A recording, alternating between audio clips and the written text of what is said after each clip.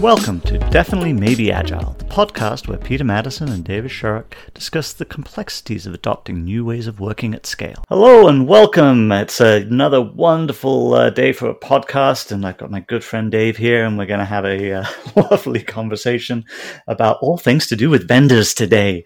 And I know, Dave, you've got some great opinions on this, and I think there's some really good insights for people. So do you want to kick it off? I was going to say, I almost feel good to chat to you again, Peter. I almost feel like we should come clean and say, we are both working as vendors in many, many scenarios that we're going to be talking about. So there's a little bit of pot calling the kettle black, or I'm not sure.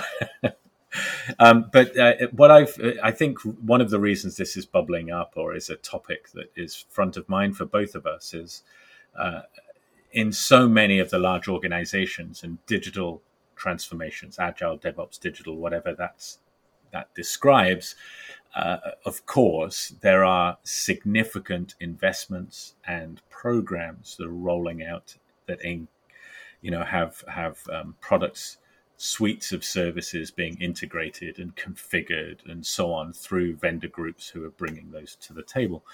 And I think maybe before we go into some of the headaches that can happen as a result of that, one of the first things I thought would be useful is just to understand that absolutely in today's fast-paced environment, to stay ahead of the game, it's absolutely should be a strategic imperative to always consider what can you buy off the shelf, what can you bring in from outside. So vendors and vendor products have a huge role to play just in that clarity of, if they're solving a problem that they're not solving once for you, but they've solved hundreds or thousands of times for many, many other different industries and types of businesses, their understanding of that problem space is clearly much better and should provide a strategic advantage if you're able to work with the right products and the right vendors. Anything that you'd add there, Peter? Yeah, I'd add it. If you can find a product that's a good fit for the problem you're looking to solve, and it's not something that's necessarily completely core to the IP or the value that you're delivering. It's something that's going to operationally help drive your organization, but not necessarily be something that you're going to want to expand and extend on, or there's specific pieces that by being able to do something deeper with it, you would be able to drive even further value out of your organization. Then finding that someone that's already solved a lot of those problems, knows what those problems look like, then that's almost certainly the right way to go. And typically when we're looking at like vendor assessments, that's what we look for, is like what are the internal skills in the organization? Do you even have the capabilities of doing these things yourself, or can you go and do you need to go find somebody else who can do this? Right? I think that whole strategic element is such an important piece. Sometimes you get into conversations where you can I'm quite surprised at how eagerly some organizations will outsource their strategic strength. And so I completely agree. I think it isn't that, even if the product is out there, if it's your strategic strength, you probably need to keep it pretty close to your business because it's proprietary, because that's what makes your business hum and grow, for sure. Yeah. But if we put that to one side, I think if I'm just thinking about some of the challenges that we've worked in, one of the ones that I'm currently working with a client that is trying to unpick this piece is around vendor product relationships that are outside of core IT. So, and of course, I think this touches a little bit to, the way product sales people, let me say that. It's not the vendors. Everybody involved in everything we're talking about has everybody's best interests at heart, but they're going to have incentives which skew things in different ways. And one of the challenges you have with vendor products is that their relationship is often with the business. And if their IT sort of execution or implementation stays outside of IT, what you invariably find is a number of critical things happening, just like dependencies aren't identified. So all of a sudden it's a flood of work around integration, around security or compliance, or any number of different things which are well understood in core IT, but not understood or appreciated on the business side. The other thing that can happen is just that it imposes an unwieldy demand on core IT in terms of operationalizing it, in terms of maintaining it, in terms of licensing and costs and so on, hardware that may not be identified in those original conversations and the relationship building with the business. Any other things that you'd add there, Peter, that you've seen? I can add a specific example I can think of, which is one that I've seen multiple times over in various different forms. But you have something like Salesforce, the marketing part of the organization goes out, buys Salesforce, gets it all set up, starts integrating. They've been sold on this of solving all of their problems. It's absolutely wonderful. They get 75% of the way through it and then realize they need access to customer data stored in some other system, come knocking on IT's door, and IT say, "You have Salesforce? We've never worked with Salesforce. Oh no, we just need to integrate it over here." And it would go, but we don't know how. Like, well, we've got to go and work out, but we're also working on all the myriad of other things you already asked us to work on. And now you want us to try and work out how to integrate this product we've never worked with into all the rest of our back-end systems to ensure we've got the data that you're looking for, and you want this done by Saturday. So. It's interesting you're saying that, because I'm just thinking as you're saying that there's a requirement to be able to prioritize in your prioritized backlog, because we're all working off a prioritized backlog of business initiatives, to include those pieces in there. So even if a lot of the work is done by a third party, and maybe it's even sort of broadly overseen on the business side, you still need to have that ticket, that placeholder in your backlog to be able to know, have you got the right skills? What are the implications? And do all the things that we all know are the right things to do in those scenarios. So trying to get that, the involvement of IT early enough. And also, the way I always kind of look for this one is ideally IT are kind of managing the contractual side of the relationship. It's by all means have a relationship from the business side. They're going to be sold on the many different services and strategic opportunities that open up by using a particular product. But someone has to kind of watch over the contractual element. How is the work delivered? Who's involved on the teams? How that's going to be integrated into the overall IT infrastructure. Yeah, the other element of that I've seen on occasion is where the business doesn't understand the nature of the technical pieces that need to be done, so they go and sign a few $100,000 worth of integration work, and you're looking at it. IT gets hold of it and looks and said that this is like maybe half a day's work. It's like we know how to do this. We've got the prior art. So going the other way, it's like we know the prior art. We've got the integration systems. We've already got the adapters we need. If you had asked, we could have set this up for you, and you needn't have spent all of that money trying to work out how to get these complex pieces working.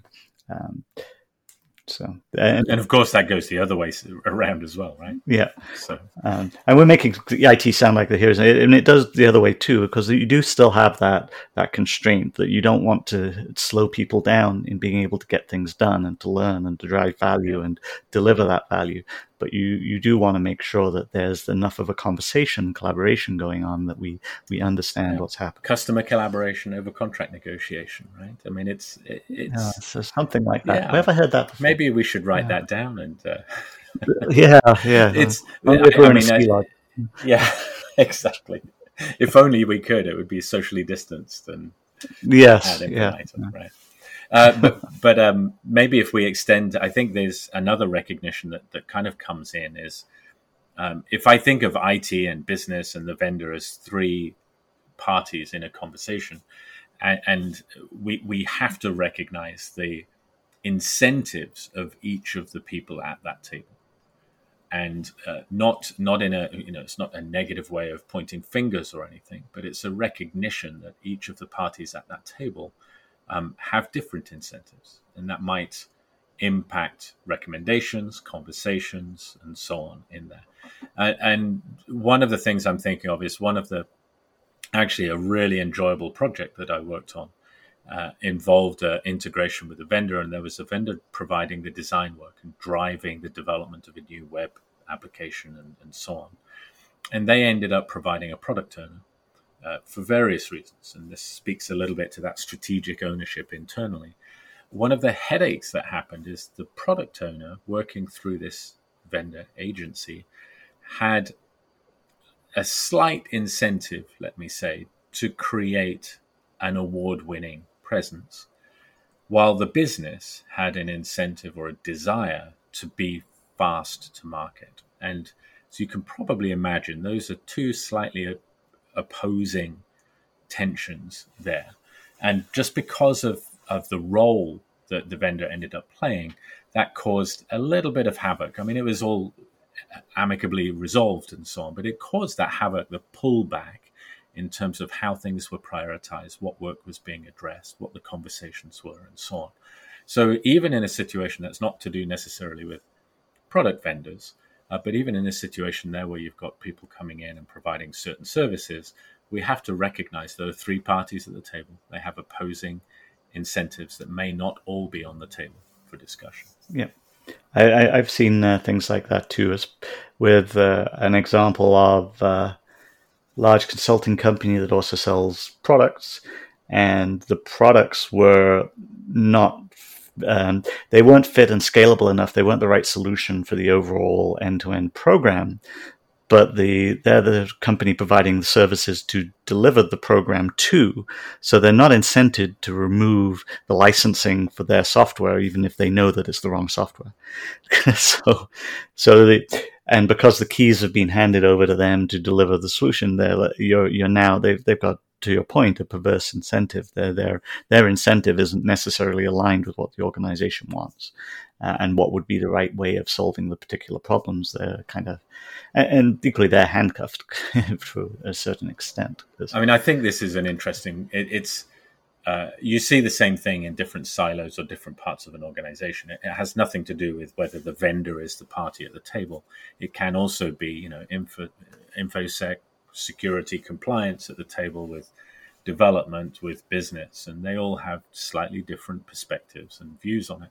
But I think in what I've seen in the third-party world is there's an optimization in terms of being able to leverage that comes in with the vendors. I mean, quite frankly, they're very, very good. They hire excellent people who are really good at arbitraging that difference, who are really, really good at maximizing the opportunities because they're incentivized to do it, not because they're trying to be disruptive or, in any way disingenuous. But the incentives are very clear often in those organizations, much more so than, for example, when you're looking within departments in an organization.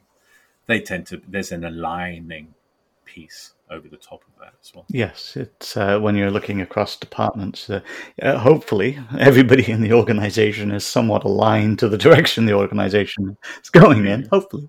Well, for sure, yeah. I could tell you some story. No. Yeah. That's a different podcast. Yeah.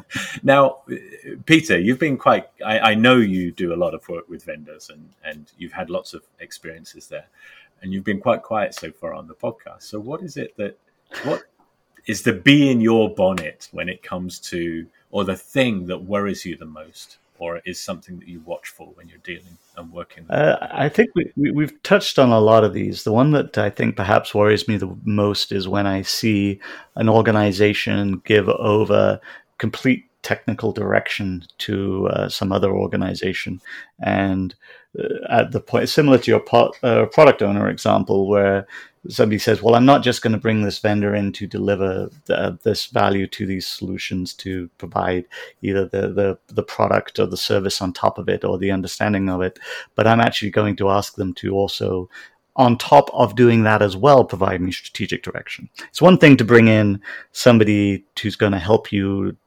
facilitate the understanding of that strategic direction, to provide coaching and guidance at that level. But if they're the same people who are also bringing in the services to deliver and the product that they're going to deliver under that, then their incentives are very much to how can I drive the most amount of revenue out of this entire stack of things that I'm now doing, not necessarily for the benefit of the organization. So I find that whenever I see that, it kind of makes me look very carefully at what are the decisions being made. Why are we doing things in quite the way that we're doing them? Are we making these decisions for the right reasons? And start to look at like unpacking what that looks like. That's a big piece of some of the pain points I've seen. I think it's interesting that we're in previous topics that we've discussed, the impact of what we're discussing is felt over time. And I think the interesting thing when you're looking at vendors is the vendor solution is often brought in as an accelerator. It is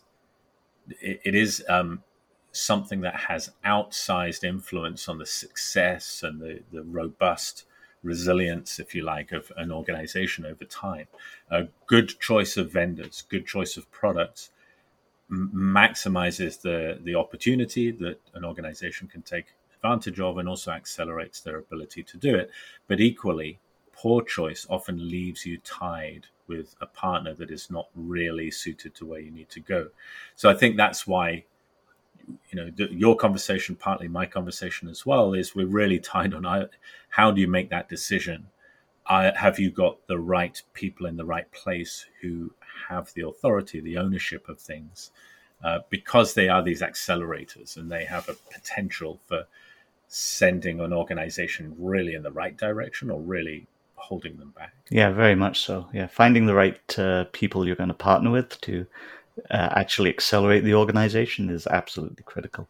Now, so how would you sum this up if you were going to give 3 points? How would you sum all of this up for us? Well, I was going to say is that I wanted to kind of close on a high, if you like, because the just because of the role that we play, myself at Increment One, you with Zodiac, is that we're often involved in agile DevOps, some sort of digital transformation.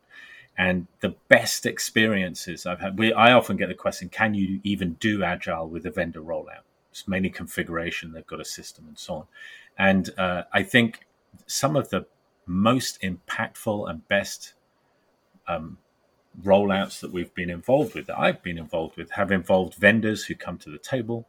A couple of things that are happening. One of them is managed in IT, and IT is driving that thing. We talked about that being one of the key pieces. Business is driving the relationship with the vendor. Clearly, they need the opportunities and get strategically what they need, but IT is front and center in that relationship. Transparency around those perverse incentives. So it's not quite sharing contracts and what your bonus is and my bonus is, but is at least coming to the table and having an open conversation about what good looks like and what is it that we're trying to achieve. And the closing point and the things that really stand out is vendor products nowadays, they're really well, there's a lot of good stuff out there and they're highly suited to incremental delivery. But there's also this sort of overhang of coming in and not necessarily doing the incremental delivery piece. And the best examples I've seen of where incremental delivery was the way those things got delivered. It isn't just agile in terms of changing, requirements at a late stage or anything. It's, we're going to do a month's worth of work and then you're going to be able to use that product. And you're not going to use every single thing. We'll have a critical path outlined. And then we're going to do this again. Then we're going to do this again. Then we're going to do this again. And that incremental delivery is immense because you now get the power of incremental delivery from Agile coupled with the power of the product that you're trying to roll out. Yeah, and I've seen the same thing. It's when I structure engagements that way myself too. It's coming in and saying we'll structure this based on outcomes on a period of time. We'll deliver to those outcomes, and then we'll make a decision at that point. Do we want to move on to the next set of outcomes, onto the next set, so that we're incrementally delivering value and that we're ensuring that we're providing opportunity to make sure we can course correct and make sure we're going in the right direction and delivering what we need to. And I agree. I've seen the same when working with vendors where that the ones that go best, those arrangements that go best, are the ones where we've been able to deliver incrementally in that fashion.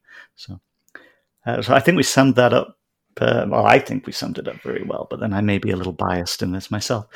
So that perverse incentive. Yeah, well, there you go. Yes. Yeah, so we're open to any feedback if anybody wants to send us some. We always like listening to our listeners or reading what our listeners say.